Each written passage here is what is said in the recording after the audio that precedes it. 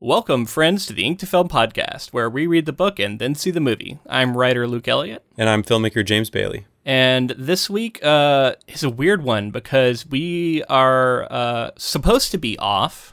We were supposed to be off. But then I got COVID. I was in Florida for a funeral, and I masked the whole time on the plane and so forth, and I still ended up getting it, unfortunately. I'm feeling better now. But because of that, my vacation over the weekend, where I was supposed to be going camping on the coast, that didn't happen. And we were supposed to record our bonus episode early to get it all done and out of the way so we wouldn't have to worry about it this week, but we didn't do that either because I was sick at the time. So everything's just been thrown into disarray. And then on top of that, half the country lost a basic human right. So there's been a lot that's happened since we last recorded. Yeah, I'm sick of living in historically awful times. I used to look at a history book and say, like, look at all this progress we've made. Isn't that such a good thing? And it just feels like every entry in the history books, like, for the last, I don't know, forever. It's just we're backsliding in it. Yeah, and obviously we're two guys, so we're not even as affected by it as women are, and it's still devastating to see, just because of the misery and suffering and death that I know that this decision is going to wreak on our country. We're talking about Roe v. Wade being cast down by the Supreme Court, namely 3 judges that were installed by one twice impeached president to do things that they all said they wouldn't do. It's so much horse shit. It's bad. I mean, not to mention like the bad faith appointment of one of them after there was a deal kind of thing made. It was like, you're not supposed to appoint somebody right as you're on your way out. Like all of these things. It's fucked. And it's clear, it's clear that somebody's cheating. Some things are happening. And it lays out the bullshit that is the Supreme Court. Yeah, honestly, fuck them. I always, historically, you're like, oh, that's supposed to be the beacon we look at, and now it's like, can't fucking trust them, can't rely on them to do the right thing. It's supposed to be impartial, right? Like, that's the whole idea, is that the judicial system is impartial. Yet, they are partisan hacks, at least recently, being appointed by presidents. They're unelected, and they serve a lifetime appointment. It's awful. The whole thing is maddening. It can't be defended at this point. I mean, the idea that they're impartial is laughable. Just reading the decision, I think shows that it is right-wing textbook stuff is all through there. Anyway, we have thoughts. And we just watched The Handmaid's Tale 1990 film, that we are going to be discussing on our Patreon episode for this month. It is the original adaptation of The Handmaid's Tale, and I have a lot of thoughts. As I was watching that, we thought it was a good time to revisit, and sure enough, it dredged up a bunch of stuff. I went and listened to a little bit of our book coverage, and my God, we were talking about some stuff, and it was so prescient. I don't know. It was like, we were reacting to there was like a Texas ban on I think up to 6 weeks, abortions for the first 6 weeks. Abortions beyond 6 weeks. Mm-hmm. And then there was the whole bounty thing, which ended up, I guess, becoming law there. I don't know. Really fucked up, and we were reacting to that, and then I'm like listening now going, yeah, how about all of Roe v. Wade being gone now, guys?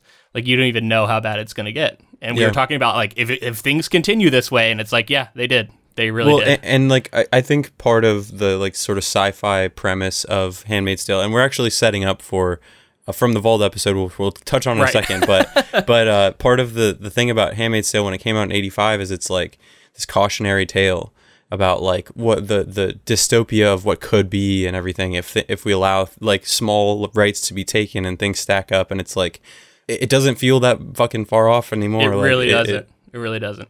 So we will be talking more about this stuff, and if you would like to hear us talk about it, I know we're just two white dudes, and we're not the ones directly affected by it, but in many ways it does hit home for me. I've mentioned before how my wife and I are child-free by choice, and just things like that. It hits home, and we'll talk about it more on that episode. But we are setting up here our Epic Poo discussion, which, strange name when you hear it, it is for me. It is an essay written by Michael Moorcock, who is another fantasy author, and he is comparing, in the essay, Tolkien's writing and The Lord of the Rings to Winnie the Pooh, and that's the Epic Pooh from the title. It is an epic version of Winnie the Pooh. And it's sort of a takedown and a discussion of the conservative values and traditional British values that he sees perpetuated in Lord of the Rings. So I thought this is a good one to put out right now as we're diving headfirst into politics and we're getting in there. This is another good one where we talk about the effects of that and what that means for society as a whole, fantasy as a whole. Like, should it be celebrated? Both of us enjoy Lord of the Rings. I think in the essay we both sort of grapple with the arguments being put forth by Moorcock. We have some pushback. We have things we agree with. I will link in the show notes the essay itself. I think we'll even say in here that I recommend you read it if you want to really follow along what we're talking about. But I thought it was a cool discussion. If you don't mind getting a little political with your fantasy. I remember talking a lot about the subliminal nature to storytelling and how these things baked into a story might seem innocent, but it can also set up this sort of worldview of its readers and that kind of thing. So yeah, perpetuate harmful thought patterns that can go on to create problems. And so maybe there is something to that. So yeah, hopefully you enjoyed this From the Vault episode. And if you would like to hear something all new, do check out our Patreon exclusive episode on The Handmaid's Tale. If you are even familiar with The Handmaid's Tale as a story in any way, you can listen to that one. It's not like you have to watch that movie. And you'll be able to enjoy our conversation about it, I think. And we'll be back to our regularly scheduled programming the following Thursday from when this comes out. So next week. Yeah, which I think we're doing The Black Phone. The Black Phone, yeah. So yeah, nice, hopefully scary, fun horror piece that covers Joe Hill, Stephen King's son. Should be a good one. I'm hearing pretty good things so far, at least, initial buzz. So looking forward to that one, and enjoy. We are going to be tackling something a little different this time. In our Lord of the Rings coverage, we actually mentioned this essay by Michael Moorcock, and it's called Epic Pooh, P-O-O-H.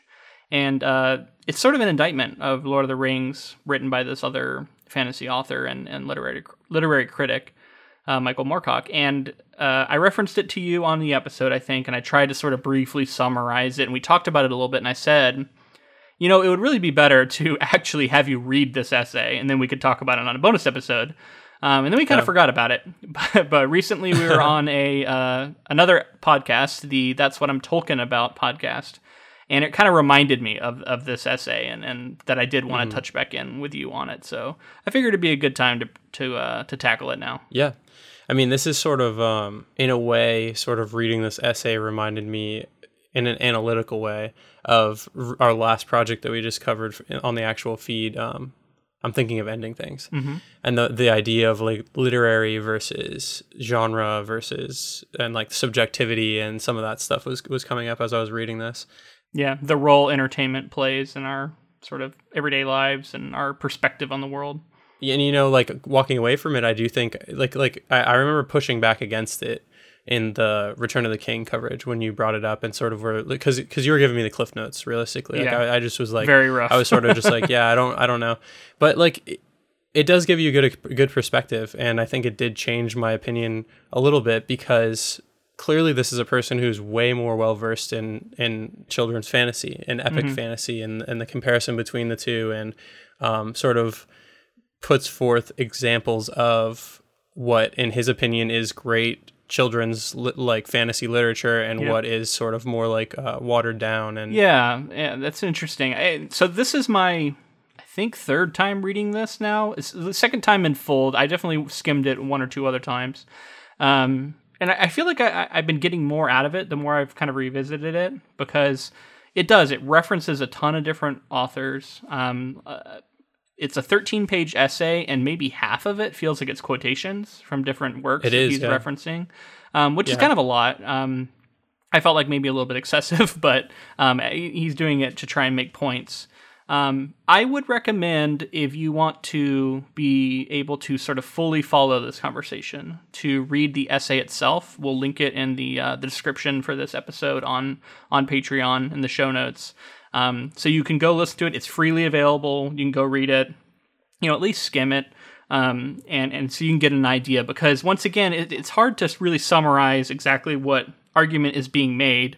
I think I've sort of arrived at a point where maybe I could describe it a little better than I did in the episode. I don't know. But I'm curious, before I give that, I want to know what your take was on what do you think he's generally trying to say? What is his overall criticism, if you could try and boil it down to maybe a few points? I think I think he had 2 or 3, but one of the main ones that was sticking out to me was sort of he was in conversation showing the contemporaries of Tolkien and showing people who came before and after him, people who did similar things to him and people who do different things to him, and showing, because he's this beacon in fantasy, they're showing the differences, showing if he is influential, why is that the case, and sort of I think most of the time he's trying to say that Tolkien, his writing and his style and a lot of things like that, don't necessarily lend itself to being this pillar that he's become in the community, while also saying, the conservative role of the story and what that represents to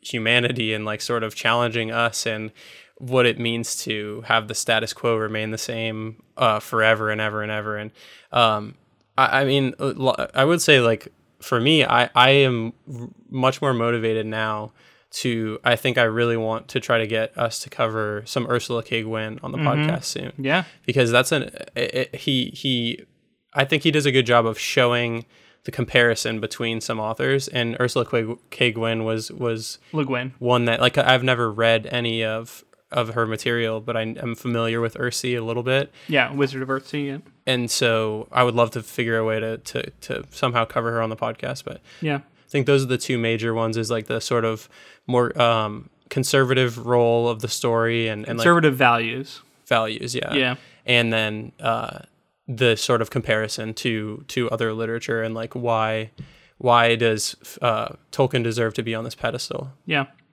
Yeah, no, I absolutely think that's accurate. He starts off by referencing specifically the tone and style of writing, sort of the prose to me, and he likens it to Winnie the Pooh, and he says it's basically this fairy tale writing that is considered beloved by pastoral England sense. And that's another thing that I want to get across here, is that this felt very British. It is situating it within the realm of British fantasy literature. It references some Americans, but I do think as an American, we're going to have a different perspective on this, because the British countryside to us is almost a mythological land. I know we could go there, but I've never been there. So in many ways for us, it is something of the old world.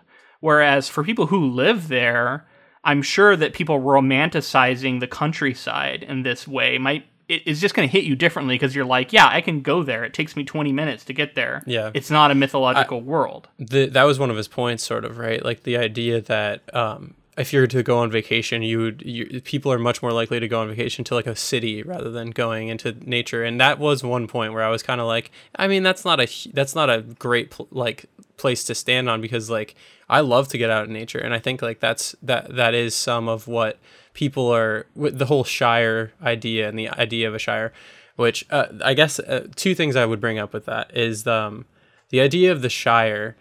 I understand Tolkien spending all that time in the Shire and how that represents sort of his fascination and his want to retain the purity of the Shire and all of that stuff. That part of the story, I definitely agree with the fact that he's getting into very conservative, straight white men are in positions of power, and so the status quo would be for them to remain in power, and older men telling everybody what to do, the wizards of the culture. But the story does go places from the Shire, Yeah. And I wonder, because he didn't really address that as much as I thought that he would, because it's sort of an indictment on the Shire and not as much on the story fully all the way through. Yeah. And I know we do Return to the Shire, and I know we like the Return to the Shire, had it been sort of more similar to the movie where everything's back to, innocence and the Shire is still the same.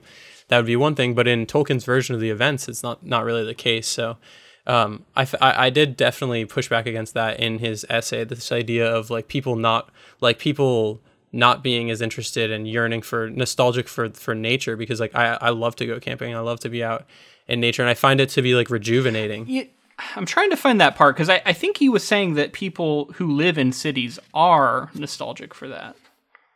Am I misremembering? Right, that's what he was saying. Yeah, and this idea that they wouldn't those people who are nostalgic for the countryside would also probably go on vacation to some European town or something like that, somewhere where there is civilization and city, and it's not the countryside that they're going to visit when they do have a chance. I see.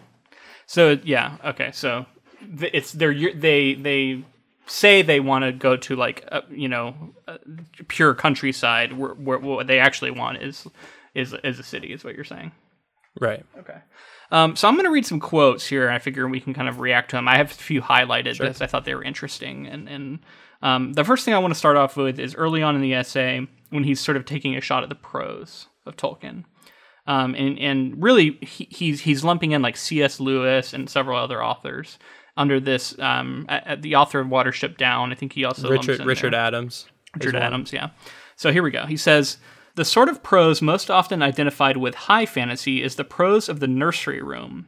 It is a lullaby. It is meant to soothe and console. It is mouth music.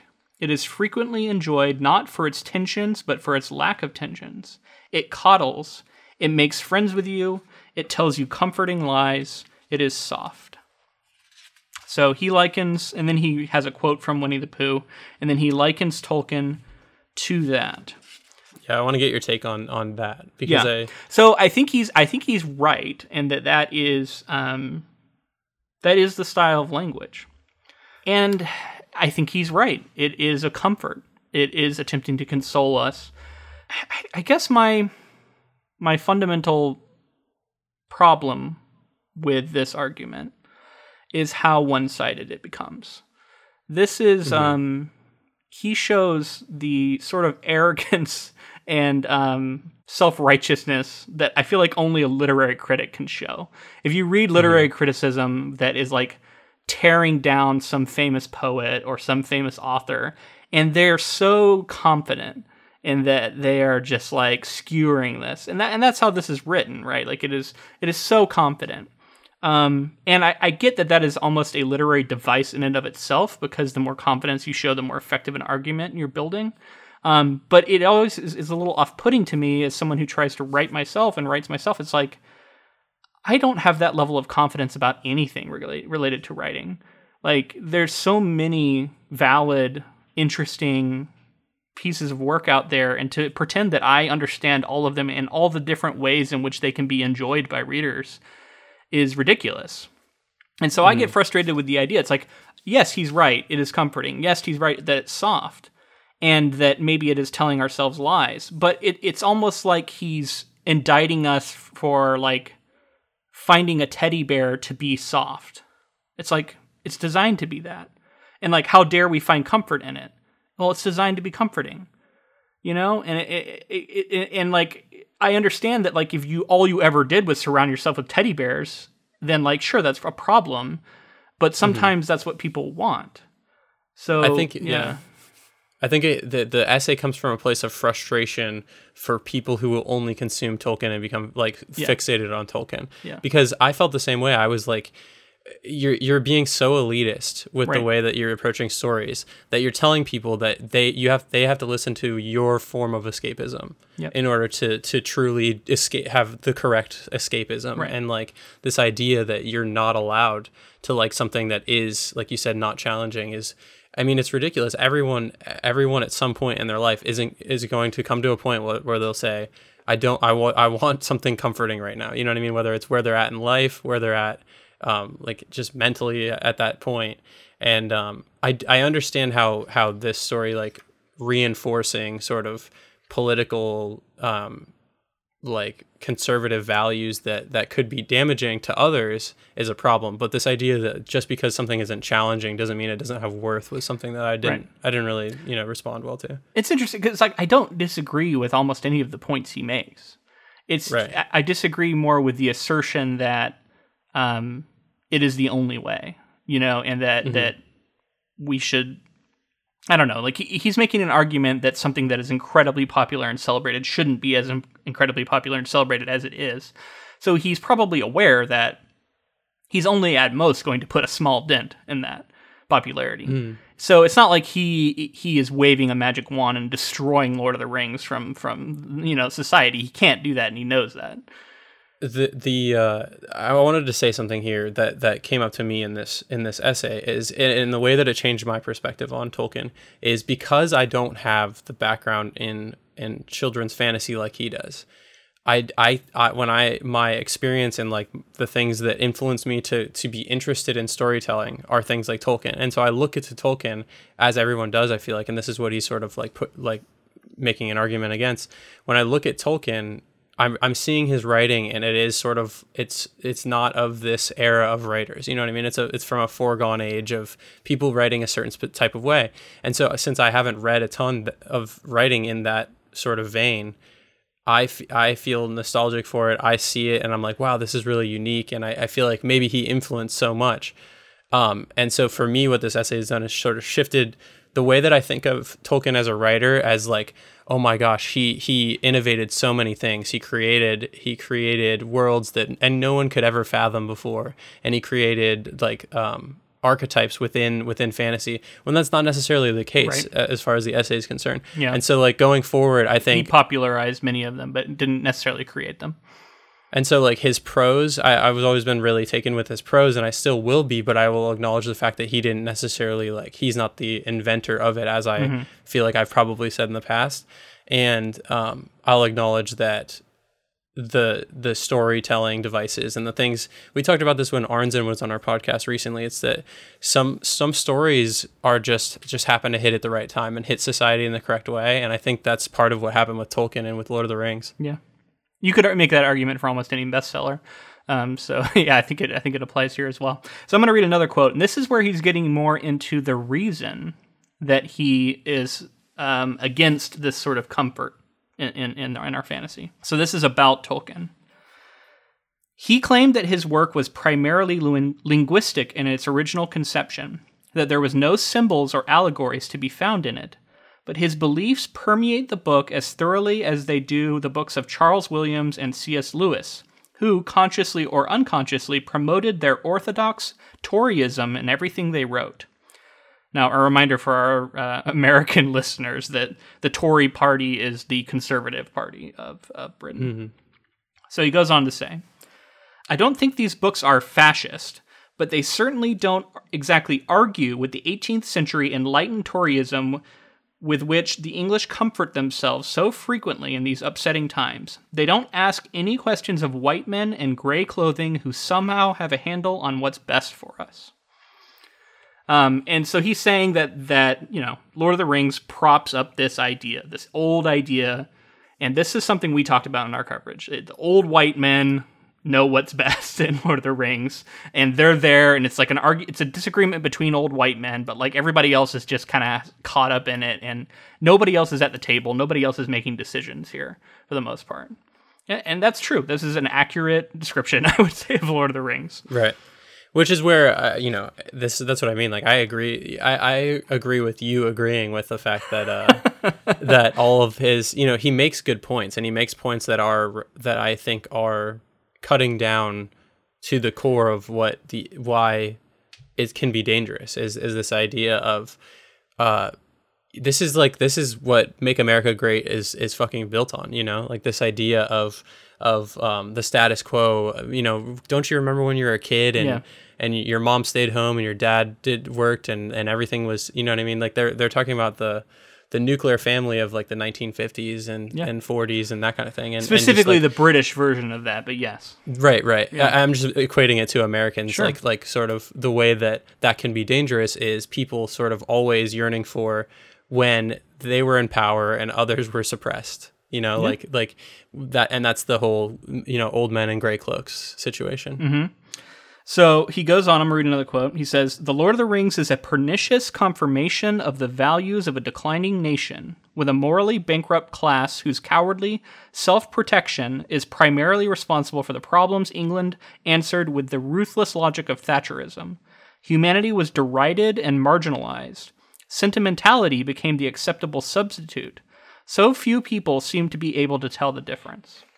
So I think there is a distinction there in like what I'm taking to be his read on sort of English conservatism.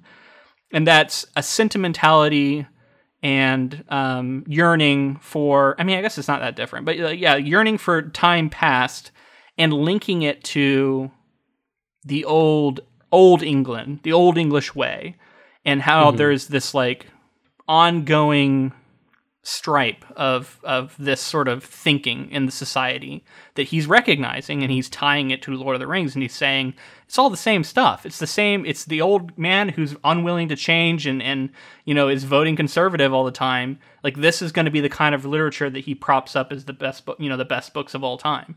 And I can see, like, if you live around this kind of thinking constantly, how it could be really frustrating when you start to identify that Lord of the Rings is sort of sharing that same DNA. And I mean, it's so, to me, it's funny to look at like world history and think of the fact that like, it's just peaceful countryside and all this stuff. And meanwhile, like, go back a few more hundred years and England is trying to take over the entire world. They're constantly colonizing places and trying to take over land and all this stuff. Well, he even says that it's like, it's a fantasy. It's not even real. It's this like, it's this made up idea. It's like England forgot about all of that post World War I or II or something. And then sort of just like, let's just relax after the wars in the countryside before the Industrial Revolution really kicks off everywhere. Yeah. And that specific time period is like something that they've latched onto. So he also likens the hobbits to the sort of working class, and it seems like the working class, like conservative types who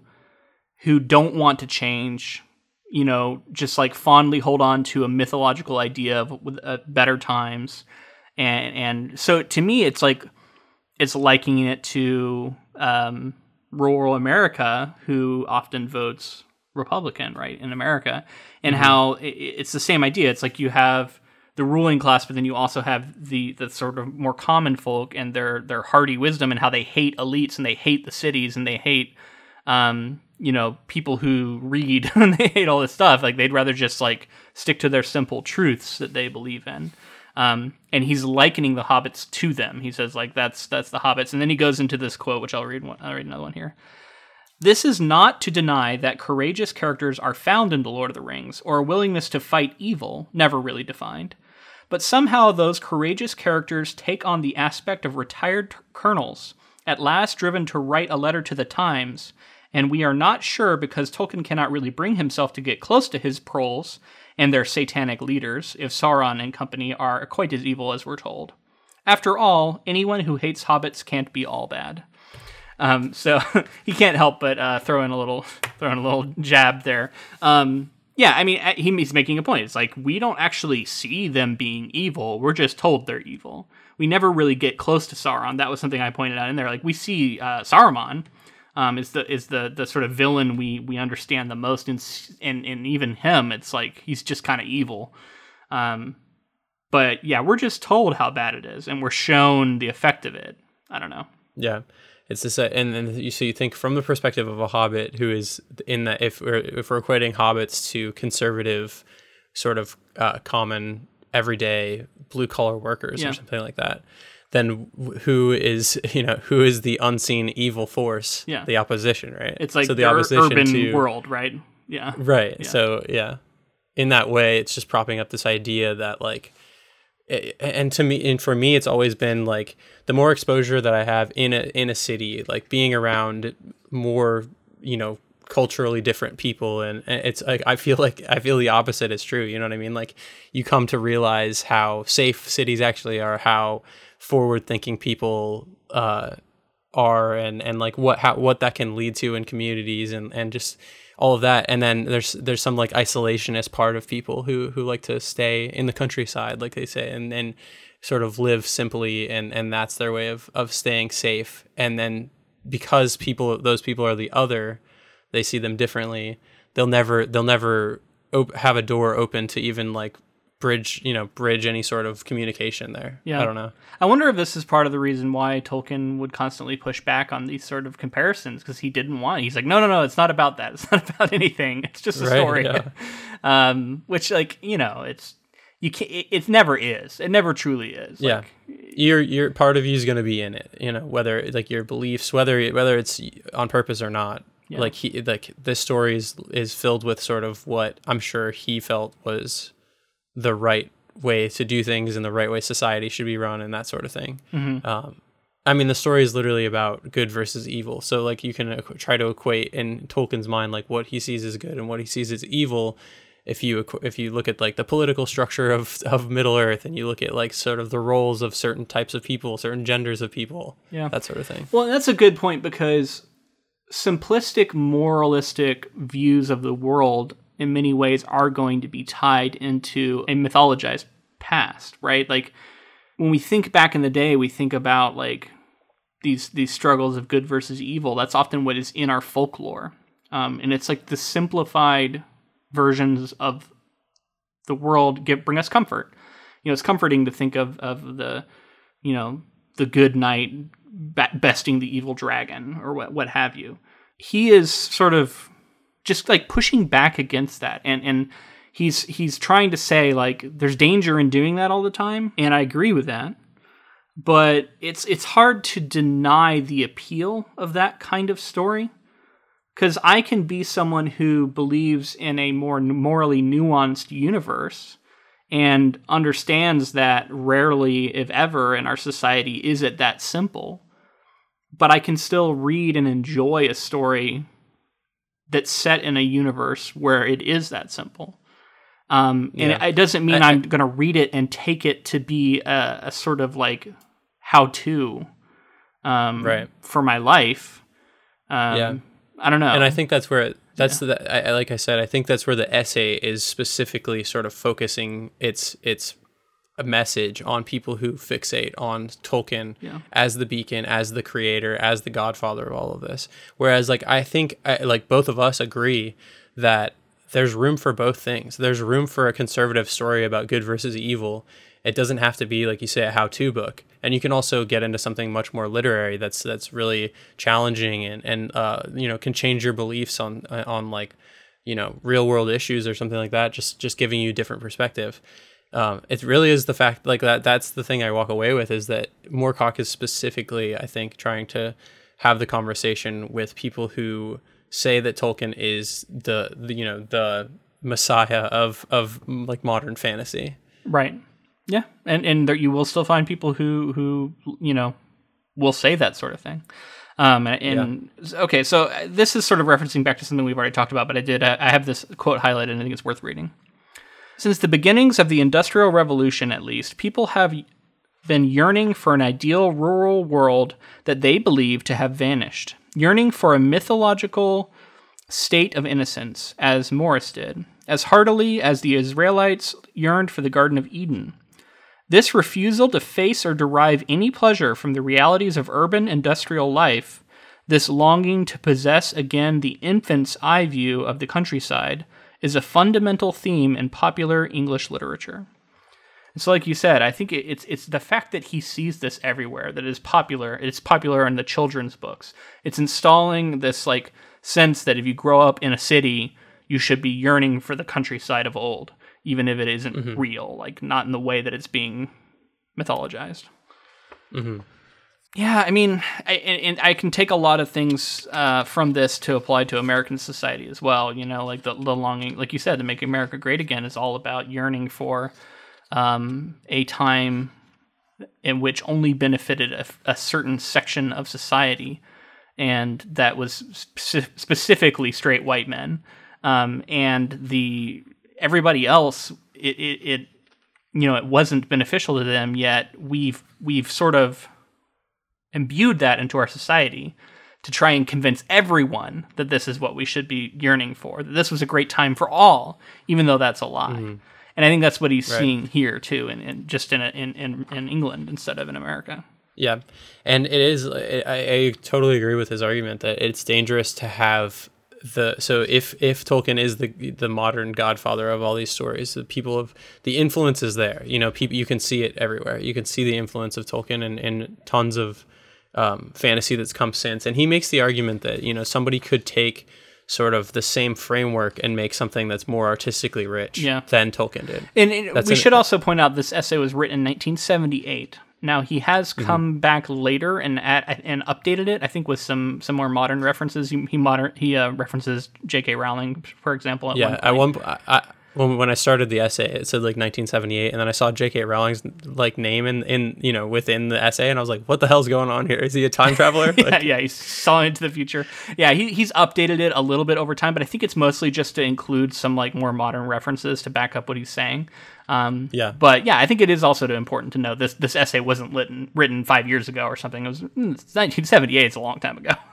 Yeah. He does seem to have sort of a derision for American writers who are emulating this style, in the sense that he references it as if they're writing in a second language that they barely understand. Really damning. In fact, at one point he takes a really sort of vicious shot at Terry Brooks, I would say, who is a well-known sort of Tolkien-esque fantasy writer. I have a few more quotes I wanted to read, so let me get into them. So I sometimes think that as Britain declines, dreaming of a sweeter past, entertaining few hopes for a finer future, her middle classes turn increasingly to the fantasy of rural life and talking animals, and the safety of the woods that are the pattern of the paper on the nursery room wall. If the bulk of American SF can be said to be written by robots, about robots, for robots, then the bulk of English fantasy seems to be written by rabbits, about rabbits, and for rabbits. Which I think is kind of funny. I thought it was pretty funny. Yeah. Yeah, that's pretty funny. Again, just the idea of talking animals and just the sweet nursery rhymes. It's the stuff of the nursery rhyme wallpaper. He's saying it's a lie, and it's something that people are really holding up. Well, and it's not to mention the countryside and the Pooh reference, of Winnie the Pooh reference. There's very much sort of the world, the 100-acre wood, right? From Winnie the Pooh is very. It is sort of I feel like I didn't realize this growing up, but it is a very British sort of rural society. Yeah. And you've got your the rabbit is sort of the farmer and yeah, I don't know. It's been a long time since I've read it, but I think I remember that. I understand why the comparison is being made, and the obvious epic Pooh title is a... Yeah, he's saying that's what that sort of Lord of the Rings is, for sure. Yeah. Okay, so here's an interesting one. So this is, he's engaging with an argument about escapist fiction being, fine, and then sort of giving a counter argument. So here we go. He is quoting here Lynn Carter. Quote, "The charge of escapist reading," says Carter, "is most often leveled against fantasy and science fiction by those who have forgotten or overlooked the simple fact that virtually all reading, all music, poetry, and art, and drama, and philosophy for that matter, is a temporary escape from what is around us." So that is the argument that all reading, it's all escapist. And so when someone calls something escapist in a negative way, this is the response to say, it's all escapist. Okay. So we established that. Then he goes on to say, "This, of course, is the response of those deeply and often unconsciously wedded to their cultural presumptions, who regard an examination of them as an attack. An unorthodox view, such as that of Tolkien's contemporary David Lindsay, is regarded as a negative view. This, of course, is the response of those deeply and often unconsciously wedded to their cultural presumptions, who regard examination of them as an attack." So he's likening this to another author who is he's having an unorthodox take on fantasy, right? And people look at it and often will look at it and say it's negative. It's depressing. And I hear this a lot too. If something is critical of the status quo, it's regarded as negative and depressing. And that's why literary writing is often considered negative and depressing. And they're like, oh, I don't want to be depressed. I want to read something uplifting. Often that means I want to read something that re-solidifies and endorses my status quo, my worldview, and is comforting to me. Right. So he's making the comparison of that defense of escapist fiction is ignoring that reality, I guess he's trying to say. In my opinion, this is getting into sort of semantics and like subjectivity and stuff here. So you're saying that all art is escapist. Right. But then some is more important escapist than other escapist stuff. So it's like you're telling people how they have to escape. And I think if all you consume is sort of surface level escapism, that's a problem. I would also say if all you consume is deep sort of mind altering, perspective changing escapism, if that's all you consume also, I would say that you're probably going to be exhausted. Like I think that you're like mentally going to not be able to handle that on a day-to-day basis. He likens Tolkien's sort of writing and other writers of that kind to being intellectually equivalent to like bland cabbage is his description, right? Eating bland cabbage versus eating more interesting foods. And so if you're only eating bland cabbage all the time, I understand. But if you're aware of the fact that I'm doing this as an escape and this is my mindless entertainment, and I will go back to dive back into more critical thinking and that sort of work, then I think there's a place for both things. Yeah. And maybe that's our modern sensibilities, and that's like us becoming, in his opinion, dumber as a culture, and it's going to lead to us being morons and only doing, not challenging escapism for the rest of our lives. Sure. Let me read the final paragraph, or not the whole paragraph, but the final portion of the last paragraph of this essay, where he sort of sums it all up. So I have to read this part because it's referencing an author we've covered. Terry Pratchett once remarked that all his readers were called Kevin. He is lucky in that he appears to be the only Terry in Fantasyland who is able to write a decent, complex sentence. So there you go. There's your little jab at Terry Brooks. Got him. Also Terry Goodkind, maybe. I don't know if he was writing back in 78 or maybe. I don't know. He's not pulling any punches for any of the people in the literary community. Okay, so he goes on. That such writers also depend upon recycling the plots of their literary superiors and are rewarded for this bland repetition isn't surprising in a world of sensation movies and manufactured pop bands. That they are rewarded with the lavish lifestyles of the most successful whores is also unsurprising. So again, likening them to whores is an interesting choice. Okay, here we go. And then finally, quote, to pretend that this addictive cabbage is anything more than the worst sort of pulp historical romance or Western is, however, a depressing sign of our intellectual decline and our free-falling academic standards. So again, he is pushing back on the idea that Lord of the Rings is being held up as a great exemplar of literature, right? Like it seems like someone somewhere said that like J.R.R. Tolkien is better than James Joyce or better, you know what I mean? And like he got so mad that he had to go write this essay. He represents literature. He's the height of literature and what literature can describe and that sort of thing. And like some of the things he says I agree with, some of the things I don't. Some of the things he says I don't. And the idea that we see it all the time. People just watch mindless television. They watch, like things that I see is just like to be lacking any sort of like artistic expression or anything to take away and like change your perspective or anything like that. If that's all you watch, I condemn that. Yeah. I say that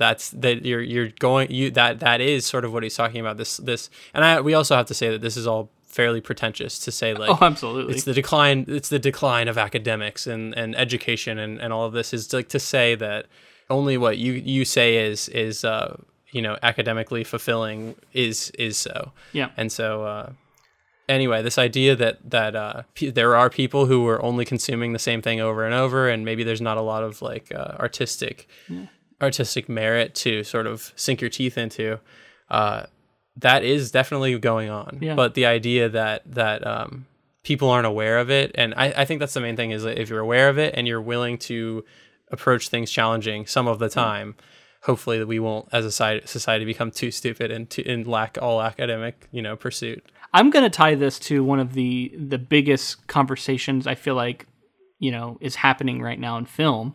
And I know it's one you have a lot of opinions about. This is like as if someone lauded like Avengers Endgame and said it was the greatest film to be made in the last 20 years. And then some critic was like flipped out and wrote an essay about how like Marvel films are deteriorating our ability to recognize good cinema. And like we've been seeing this sort of thing. Martin Scorsese has come out and said stuff like this. And it's the same argument in many ways, right? Like it's and it's like, it's not to say that there isn't anything there in those films, but like they're also not wrong. Like it's not the greatest artistic piece of work ever made, and anyone who says that is lying too. So I don't know. The truth is somewhere in the middle. Like it can still be a good movie without being that. Exactly. Yeah. I think, and of course, like from Scorsese's perspective, and you know what, I think Tolkien has this issue as well. This idea that like something like a Marvel movie or Tolkien is swallowing up real estate for everyone else to try to take up to compete in the market and all that kind of stuff. That was true in fantasy for a long time. I think it's starting to get a little better now, but for a long time it was like Tolkien. It was Tolkien, all day. It seemed like. Yeah.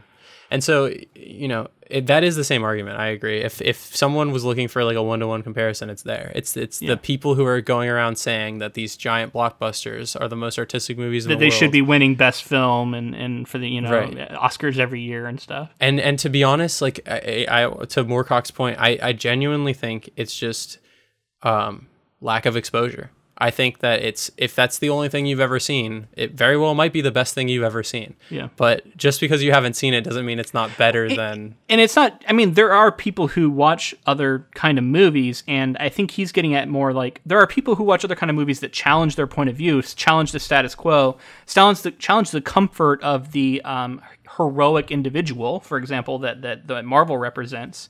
And if they see that being built up, it's comforting to them and they love it, versus a movie that maybe pokes holes in that and challenges that conception and how they're going to find that depressing. And so often you hear about how like great movies, right, are all these like depressing movies, and he's saying that's because they're challenging the status quo and are viewed as negative, whereas something that doesn't is viewed as positive. There's a lot to this essay. Like I said, I walk away with differences. I feel differently about Tolkien, and he made a lot of great points, and there were other things that I definitely don't agree with. But it was definitely interesting to read, and I think in just like the quotes that he posted in his essay and like the comparison points that he had, I feel like I understand prose of the time a little better because there's so many examples, and it's just a drop in the bucket, but like at least I somewhat can comprehend where he was at with the comparing sort of writers of the time. Absolutely. And I'll once again recommend you actually read the essay, see the quotations he includes. For the very least, it could be some authors that you might not know about that he might expose you to, because I mean, this guy knows what he's talking about. He's incredibly well read. He's got a huge selection in which he's making these comparisons. So I don't know. It's difficult for me without having read all of the same stuff to engage with each individual one. Yeah. This is truly a literary critic writing, full in his power. And in many ways, this document feels intended for fellow critics to read and respond to. It doesn't feel like this was designed for the masses. I wonder if that's why I hadn't really heard of his essay until fairly recently. Because I don't see this being kind of thrown around as like on Twitter, like, here, read this essay. It's a complete takedown of Tolkien, because it's a literary criticism essay. It's kind of difficult, I think, just for the average person to engage with. But to reference something that we said recently in our, I'm thinking of ending things. The New Yorker audience would enjoy this essay, I think. Yeah, exactly. Yeah, it's true. Anyway, I think we continue to operate somewhere in the middle. We dabble on both sides. I don't know if that's going to be. I personally like that position, but I'm not here to tell anyone, they're wrong if they firmly believe, that it's better to do one or the other exclusively. Like, I get it. But yeah, I think this is a good place to leave it for this bonus episode. Unless you have anything else you want to add? No, I mean, I guess I would just say that like diverse reading and for me, it's always been about, like you said, both. It's always been about consuming everything and then sort of finding things to like in things and finding things to not like in things, and then I feel like to just like sort of have blanket statements is always scary. Yeah, and that's something that very little about race and gender is mentioned in this essay. There's a little bit here and there, but I agree. I think finding writing from different perspectives, different cultures, outside of the sort of cis hetero white man authors is going to be beneficial for this too, because inherently the perspective is going to be different than if you only read that sort of writing. So there is value to be had there for sure. But we're going to leave it here. Hopefully you enjoyed this. It was a little unusual for us, but if you're interested in this sort of thing, pass along any sort of essays or anything like that you might have found for older works or even newer ones. And if they're interesting enough and they feel like they're meaty enough, maybe we'll tackle them on future bonus episodes. If this wasn't really your thing, then you can let us know that as well. That's fine. And maybe we won't do this in the end. But we thought this was a fun one to try and get into. But yeah, that's going to be it for this month. Until next time. Thanks for listening.